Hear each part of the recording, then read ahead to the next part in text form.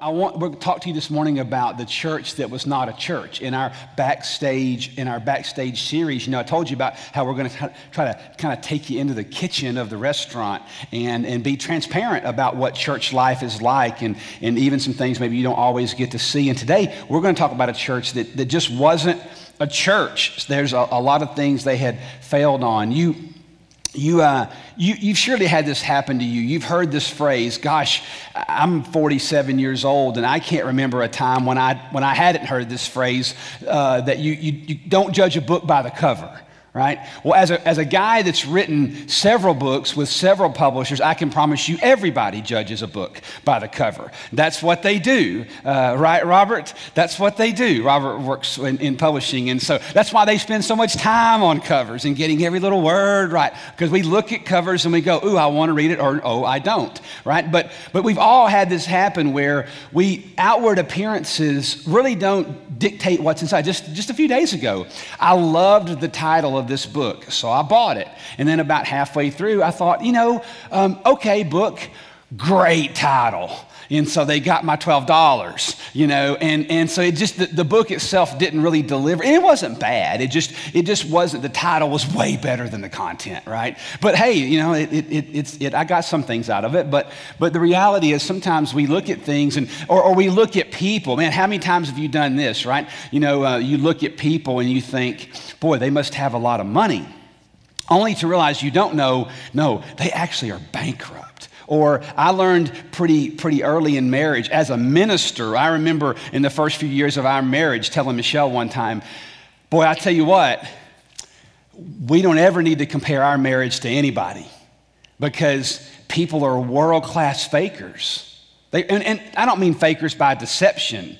I don't mean that. I mean, people are just really good at, keeping it back in here so that nobody out there dares know, what it could be like on the inside. That's just human nature.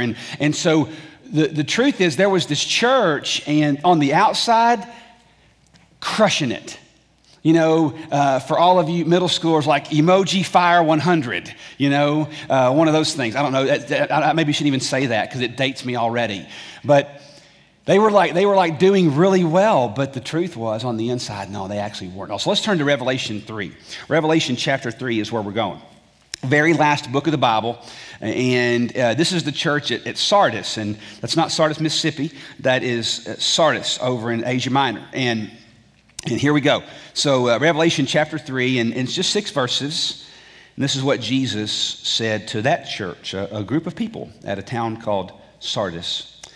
To the angel of the church in Sardis write, he who has the 7 spirits of God and the 7 stars says, I know your deeds. Jesus says, I know what you're doing. And you have a name, that is a reputation. You have a name that you are alive, but you're dead. Boy, just stop for a second. Can you imagine? Can you imagine being a church? Can you imagine being a church and this letter's delivered and you're like, wait a minute, the whole community says we're like the place to be. Except Jesus. He says you're not the place to be. I mean, this is pretty heavy. Wake up and strengthen the things that remain, verse 2, which were about to die, for I have not found your deeds completed in the sight of my God. And so remember what you have received and heard, and keep it and repent. Therefore, if you do not wake up, I will come to you like a thief, and you will not know at what hour I will come to you. But you have a few people in Sardis who have not soiled their garments. That means that they've not defiled the righteousness of God. And they will walk with me in white, for they are worthy. Verse 5, he who overcomes will thus be clothed in white garments, and I will not erase his name from the book of life. I will confess his name before my Father, before his angels. He who has an ear, let him hear what the Spirit says to the churches. So the real question that we see there is how does a church get in this condition, right? I mean, how does a church get into this condition? They literally are, by the standards of the city, They're the place to be. They're the place to go. But how in the world can they be called dead by the only person that should matter? I mean, there's only one opinion that you want, and that's the opinion of Jesus, right? And so how do they get classified as dead? And so I would say it to you this way. If we could boil all of Revelation 3 down to one phrase, I would boil it down to this one. They thought they were alive, but they were actually dead. And if you read the context of this, they were no longer hungry. I believe in some ways they had lost their first love. And I was going to say, again, like Laodicea, conversion manifests itself in hunger, right? Or Ephesus, not Laodicea, but conversion manifests itself in consistent hunger. Something had happened. Something had happened that they had just derailed. And they had lost this whole reputation for the inside. There was decay. They weren't even a church at all. They just weren't a church at all. But if you notice by the overtones of what was said, there was a time when they were. He said, strengthen what remains. Repent, which means go back. So there was a time that they did have some hunger, but if you're talking about following Jesus Christ, I will tell you that conversion to Christ the manifestation of that is that there's consistent hunger, that you're growing and that you not just became alive, you stay alive. And so how does a church get in this condition? Well, I'm going to give you a couple of highlights here. And one is, I would say this, is that death comes when past victories define future perspectives. So how does a church die? How does a church actually die? What was the problem here? Well, if you wouldn't, I wouldn't expect you to know, but Sardis was a place that was a cultural center. I mean, it was much like Cool Springs. It was a hub of a lot of commerce. It was a hub of a lot of life, and they obviously had seen really great times. And yet, even as a church, they thought they were alive. Now, that's the thing. Look here in verse 3. Look at what it says. I know your deeds, that you have a name that you are alive. In other words, you think you're alive. So there was a time when they were. And I want to tell you something, you guys. If there's one big takeaway from the church at Sardis, it's this. When it comes to practically doing this thing we call church in 2020, nothing, or I should say few things are a bigger threat. Few things are a bigger threat than thinking that what you do today is working based on what you did yesterday.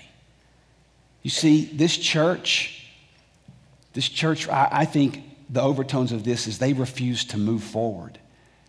They lived in past victories. Churches do it all the time.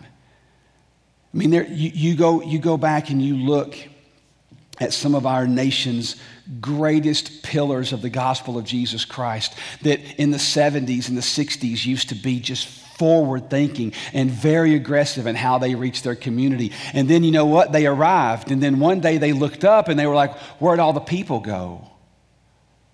There are churches right now all across America that used to thrive with people downtown. And then the suburbs came. And then they went down because they wouldn't change how they executed ministry. You see, we've got to be willing to forever, listen to me close, we've got to be willing to never change the message, but always change the method. Did you hear me? We never change the message, but we always change the method. We're having to think different in ways we've never had to think before. When I entered ministry, we didn't even have cell phones. Yeah, you know, it's weird. Now I have to think about everything when it comes to how people consume information. So does our staff. It's just a different world that we live in now. We can never alter our messages, but we have to alter the message. The method of actually how we execute it. And I really believe this is a word from the Lord for our church today. You know, in every church, there's life cycles. Churches are born, This one was born in 1985. They're born, they grow, they plateau, and then every church goes through plateaus. They plateau, and then at that plateau, that's the crossroads. That's the crossroads. So now what are you going to do? You see it in sports teams. You see it in business cultures. I mean, do you guys realize, for all of you, this isn't going to make sense to any millennial out here. Just put in your mind BlackBerry.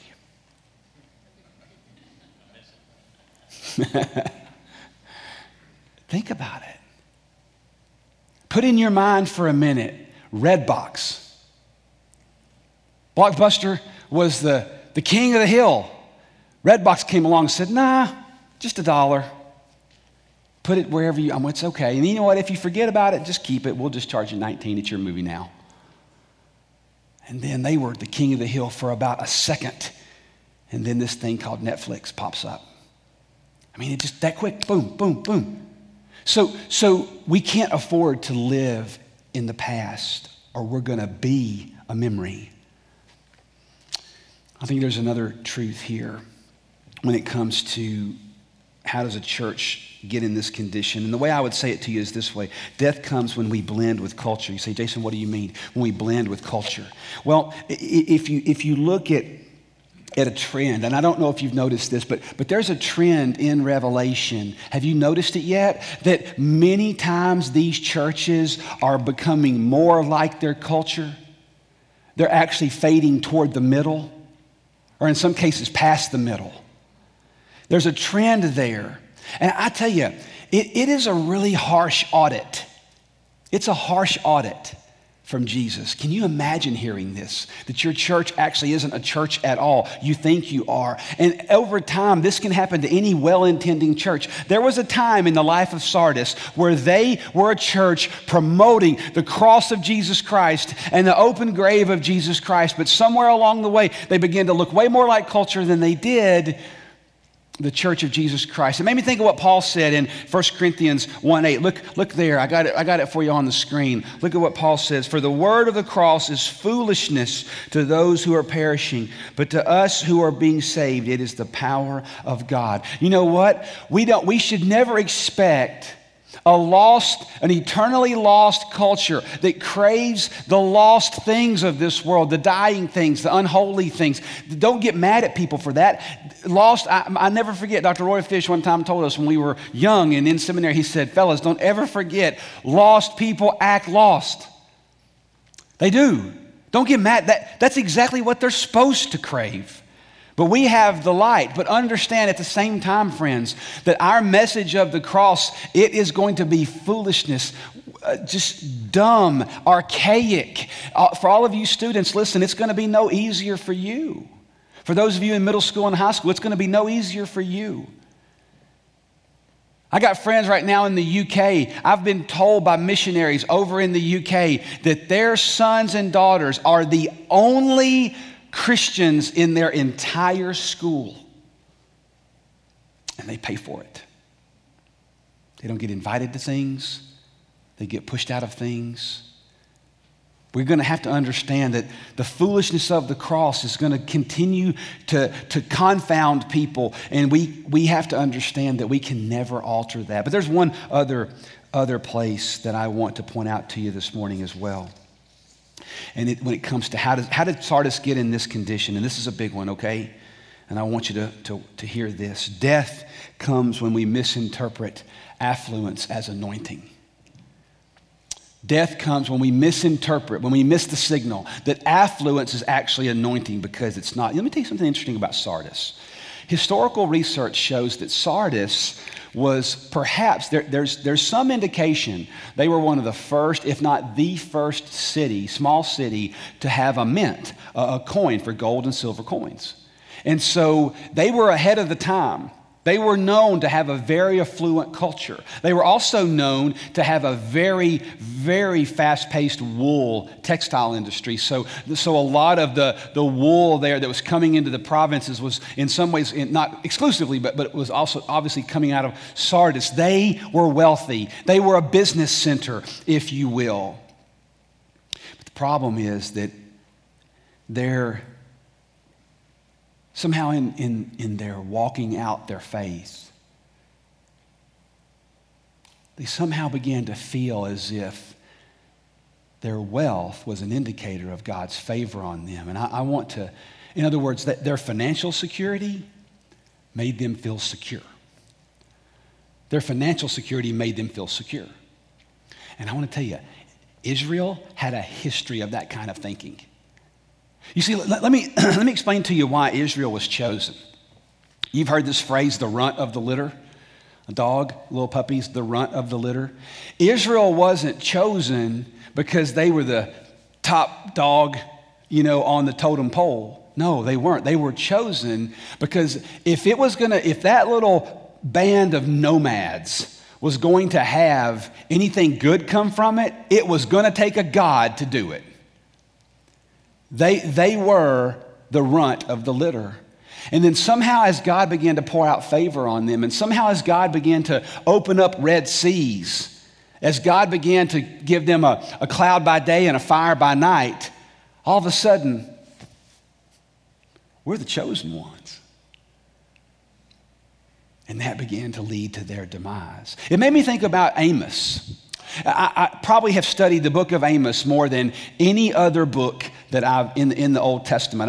I've studied him a lot. I love Amos. Amos is my kind of guy. Amos was a farmer that God called to be a prophet. And he was a picker of figs. In fact, I love Amos' style because one thing about Amos is all of a sudden God tells him, hey, I want you to go prophesy to the nation of Israel. And he says, okay. And then pretty much after he's done telling them what all God says, evidently he just goes right back to farming. In fact, Amaziah, I think it was Amaziah, I had to go back and check my history, but in the book of Amos, he's preaching to the state church because they're corrupt and they've let God down and they've watered down the message. And so he goes to like the state prophet. And he goes up to him and says, hey, you need to repent. And thus saith the Lord. And the state prophet of the state church says, go back to picking figs, you fig picker. That's basically what he says to him, literally. And Amos says, I tell you what, not only am I not going to go back to picking figs yet, let me tell you what's going to happen to your wife.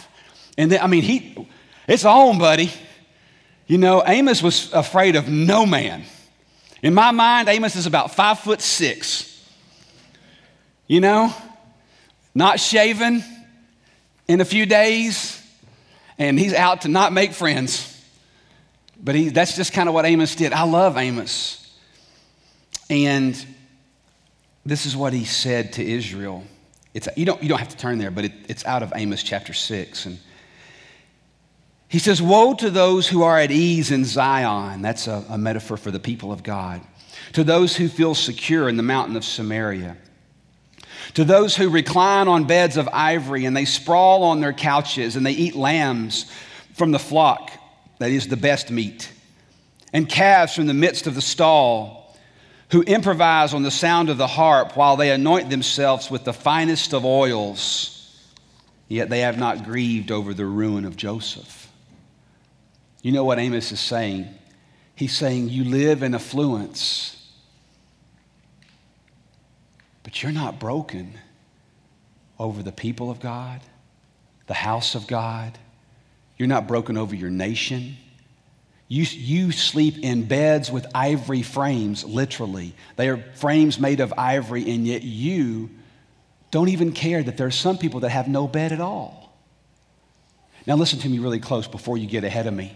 I am not advocating a poverty theology. There is a sentiment in Christianity at times that money is a bad thing. And that look, the scriptures never tell us that money is a bad thing. It's the love of money is the root of evil. The love of it. When you care more about how it makes you feel. There's nothing wrong with profit. That's one of the things that truly bothers me about American culture in the last 10 to 15 years is all of a sudden profits become an evil thing. Let me just go on record for the whole world to know.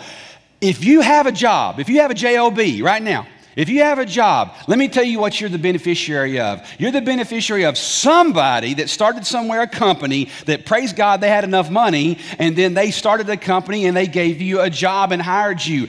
Be glad for profit. Profit is awesome.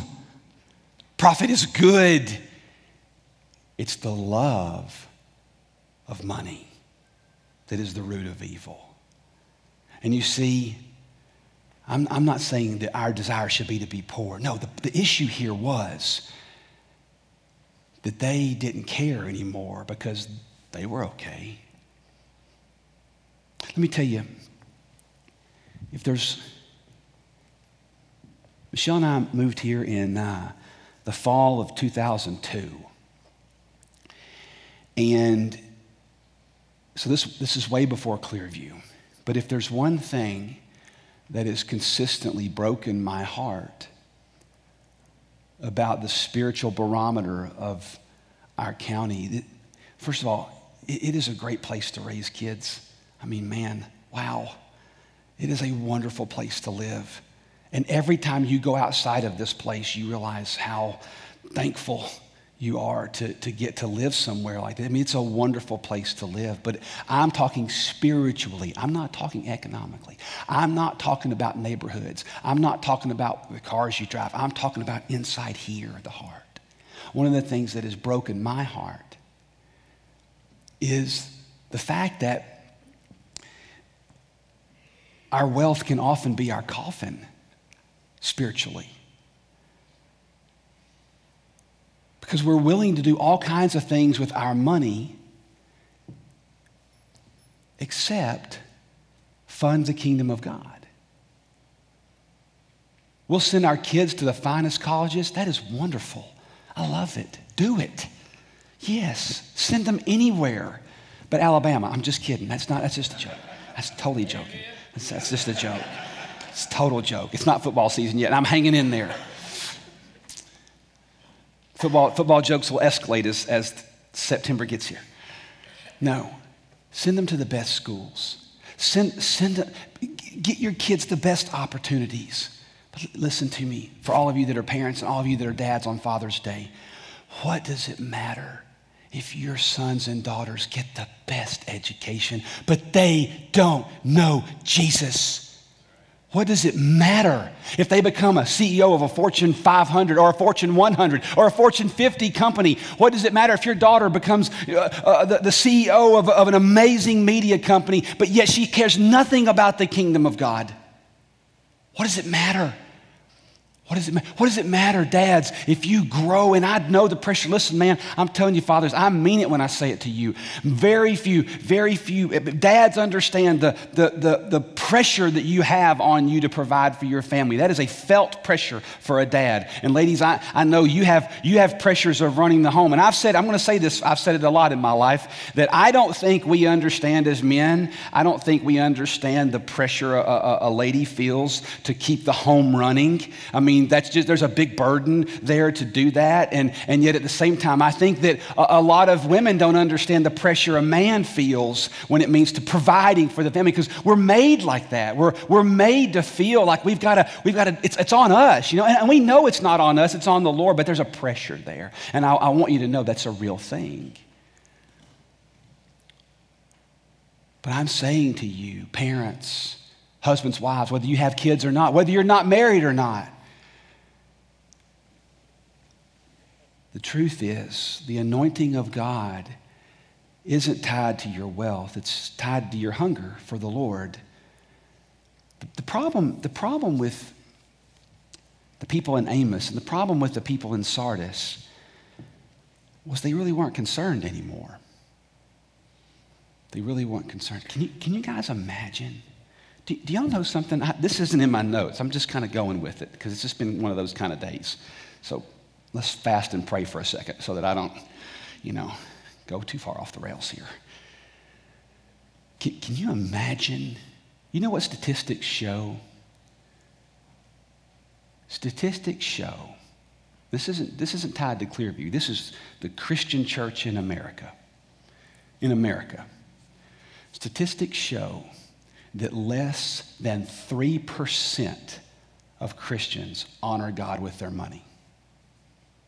Less than 3%.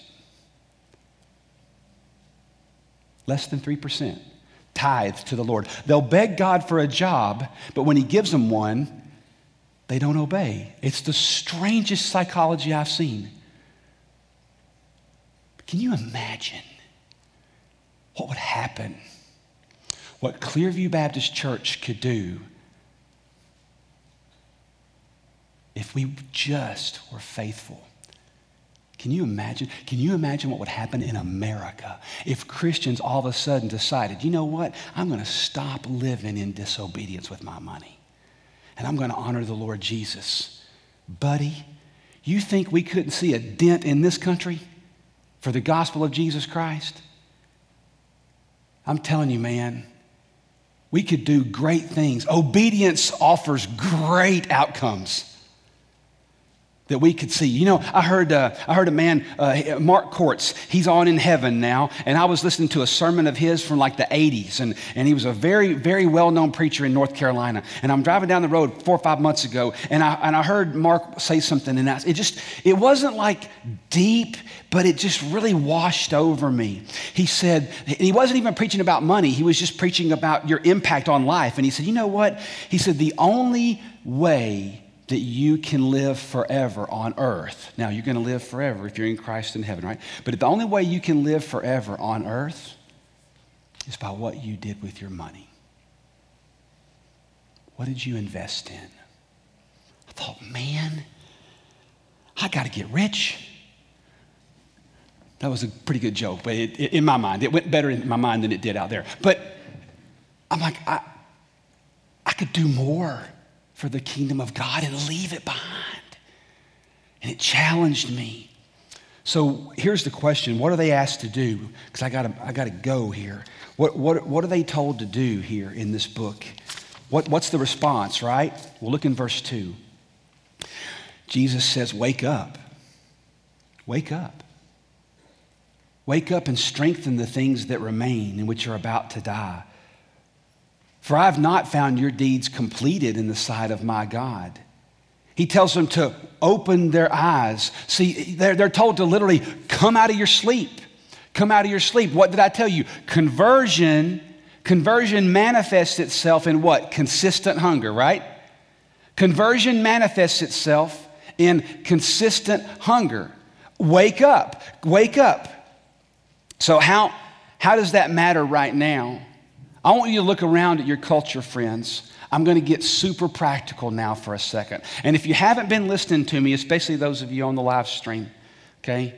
See, I'm just picking on the live stream people because I can't see them. No, but really, if you're listening to me right now, I want you to tune in for a second. Stay with me because the Lord's about to challenge you. You hear me? I'm serious. The Lord's going to challenge you this morning. I believe it. I've believed it all week as I've put this together. Right now in our culture, we see something that's really happening often. We see a lot of people right now caring about a lot of things, and it's not just recently with the race issue. I mean, this is going on really since the advent of social media. You have people constantly advocating for causes. And there's a term for it, by the way. It's called virtue signaling. If you don't know what virtue signaling is, let me tell you what it is. Let's go to the next one there. I think we've got, there you go. It's called virtue signaling. And what it basically means is it's moral outrage for recycling or moral outrage over world hunger, which is good. Moral outrage. And so people they post about things they care about, virtue signaling. But here's the problem. The problem is that many people will post, but they actually don't ever do anything. Now, awareness is good. Don't misquote me. Awareness is good. But let me tell you, awareness will never rescue a child from trafficking. Somebody's got to actually go and step into that world. Awareness will never actually stop abortion. A woman's got to say, I'm not going to do it. And a man does have to say the same thing. See, it takes two for that. There. Awareness is great. So you see a lot of people signaling outrage, and they should. It's good. But we got to do something. Let me tell you what your church did recently. Your church, Clearview Baptist Church. I'll show you an image. Right here. On this stage, it wasn't huge. You know, Fox News sadly didn't cover it. CNN didn't cover it. MSNBC didn't cover it. My gosh, WSMV didn't even cover it. But Peter Giannis and Coach Bernard Jones and me, we got on this stage and we didn't just send out a post, we actually talked. Somebody asked me after the 3 men, 3 colors, and 1 Lord happened, they said, Jason, what was your goal there? And it was a positive question. They weren't like, what was your goal? No, what was, I said, you know what my goal was? To just talk. We've got to talk.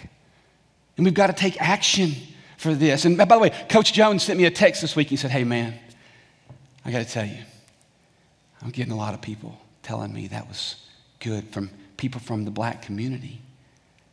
See, we did something. It wasn't loud, but your church actually did something. Let me tell you, there's a lot of people in our church that do something.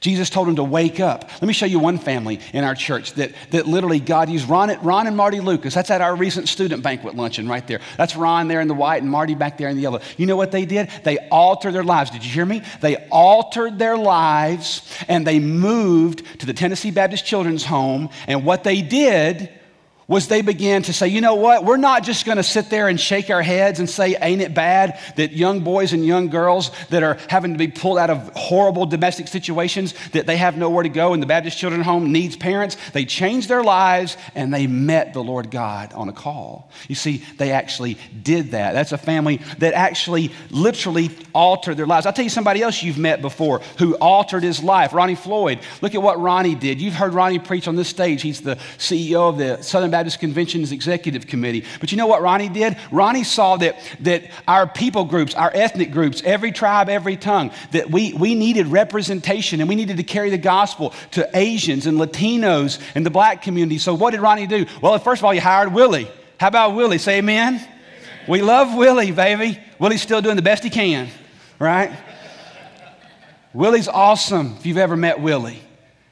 So Willie's he's at top command up there. And there's Peter Giannis, who you've seen here. They're members of Clearview now. And then there's Julio going with the Hispanic initiative. But what did Ronnie do? What Ronnie did was Ronnie squeezed his network. He squeezed his network. He had a platform, so he used it. And people like Peter and Irene Giannis here, yeah, that's Christian and Sakina. And so they literally altered their lives. And so you're thinking, yeah, Jason, but they're career people. They're career missionaries. They're career ministers, kind of like you, Jason. And I want to say something to you guys.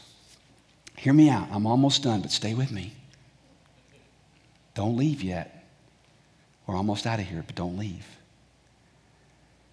Do you know that most of you, hear me clearly, most of you, God will never call you to go out into a new career path.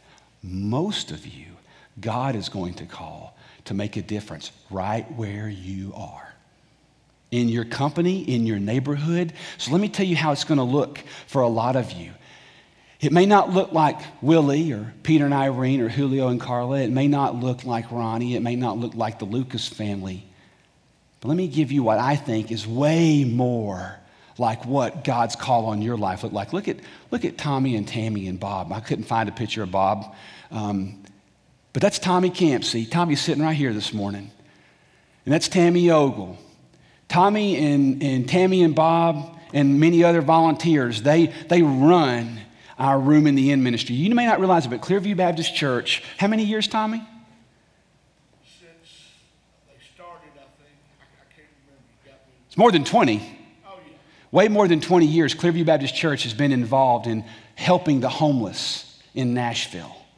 Your church does that. Tommy's a retired police officer.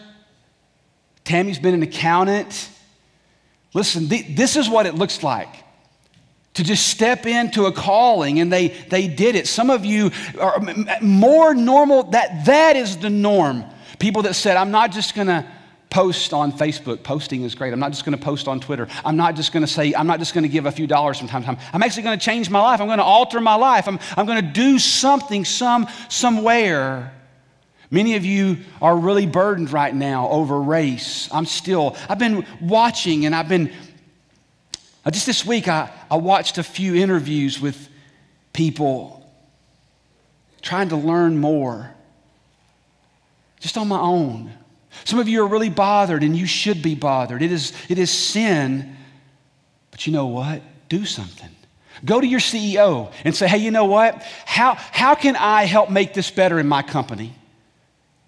You think that wouldn't be a welcome sight? For many CEOs, it would be. They're looking for answers too. If you've got the right motive and if you've got the right heart. Some of you, you're bothered about single moms, and you should be, man. I know, Michelle and I have known many single moms over the years. Oh, my stars. I think there's a special place in heaven for single moms. And you're hurt. Walk into HR and say, listen, let me put a task force together and we can do something about this. You see, it's going to take people doing something. It's going to take people doing something. We can't just virtue signal. We can't just talk about it. We can't just continue to hope. So, you ever thought about this word, they? They oughta. I don't know who, I've never met they. But evidently there's a they out there that has like a puppeteering ability to control everybody. They ought to do something about the potholes. Right? It's true. I've done it. I catch myself, they ought to fix that. I do it all the time. But they don't change the world. And they didn't come up when Jesus said, go into the world and preach the gospel. Let me tell you something. Right now, in the bank in Franklin, Tennessee, there's an account with Clearview Baptist Church's name on it. And there's a fund called the Impact Missions Fund. It's got $294,000 in it. I checked this week. I don't look at the records. I call the people that know. I don't want to see who gives what. All right. I said, how much money, Danielle, do we have in that thing? She said, $294. Listen to me. That is more money than most churches have in their budget. And it is sitting there waiting on you. Waiting on you. And let me tell you something. God gives you a burden that's more than just you hoping somebody does something, but you got a holy itch. Put me together a proposal. I'll walk you right in front of the missions committee and I'll advocate for you. I will sit with you and listen. They're going to listen. That money is there to do missions with. Some of you are bothered right now. You're deeply bothered by race tension and race problems for hundreds of years in our community and our culture. You should be. But let me tell you, if you're finding yourselves laying awake at night about race, that's not you being bothered. That could be a calling, friend. Some of you are bothered about homelessness. Some of you are bothered about poverty. Some of you are bothered about child abuse right here in polished, perfect Williamson County. There's children that get abused, and you think about it often. Listen, that's called a calling. Do something. We've got money. We got money. Do something. Do something. You say, Jason, why does this matter so much to you? Why does it matter? It matters to me because one day when Jesus changed my life, a calling came with it. And the moment that I stepped into that calling, since that day, I have never woken up in my life when I didn't know why I was put on this earth. And I want to tell you, friend, the feeling of knowing why you get up every day. The word addiction doesn't do it justice. Fulfillment doesn't do it justice. Peace-giving, life-giving. There's many days it's hard. But I'm telling you, for you to get up every day and go, I know why God birthed me into this world. Just tomorrow there's going to be an email go out to our church. It's going to also be posted on our website. I wrote a post about what to do when burdens show up. What to do when burdens show up. That's me with several Moldovan orphans. Listen, I don't just speak this stuff. I put my money where, and my time where my talk is. For many years, I've been involved in human trafficking and sex slavery, and it's been a few years since I've been to Moldova, and I'm anxious to go back. I did a lot of work there. It's why people like Ron and Marty are so important to me. It's why Mercy UK is so important to me. It's why Mercy in Brentwood is so important to me. Because I've seen this stuff. Those kids right there. You see that little girl on the far left? That's Alina. Michelle and I sponsored her for 3 years. I met her parents. Family of 4, former Soviet country. And they had an apartment that was a 12 by 12. Family of 4. 1 light bulb hanging from a ceiling. And they slept in chairs. Their sink was about that big. And I literally stepped over beer bottles everywhere and no lights going upstairs into that former, the communists put people in those type of environments and they put them like in big dorms. And that's where her family lived. She had nothing. See, when I saw that, then it wasn't human trafficking anymore. It was Alina.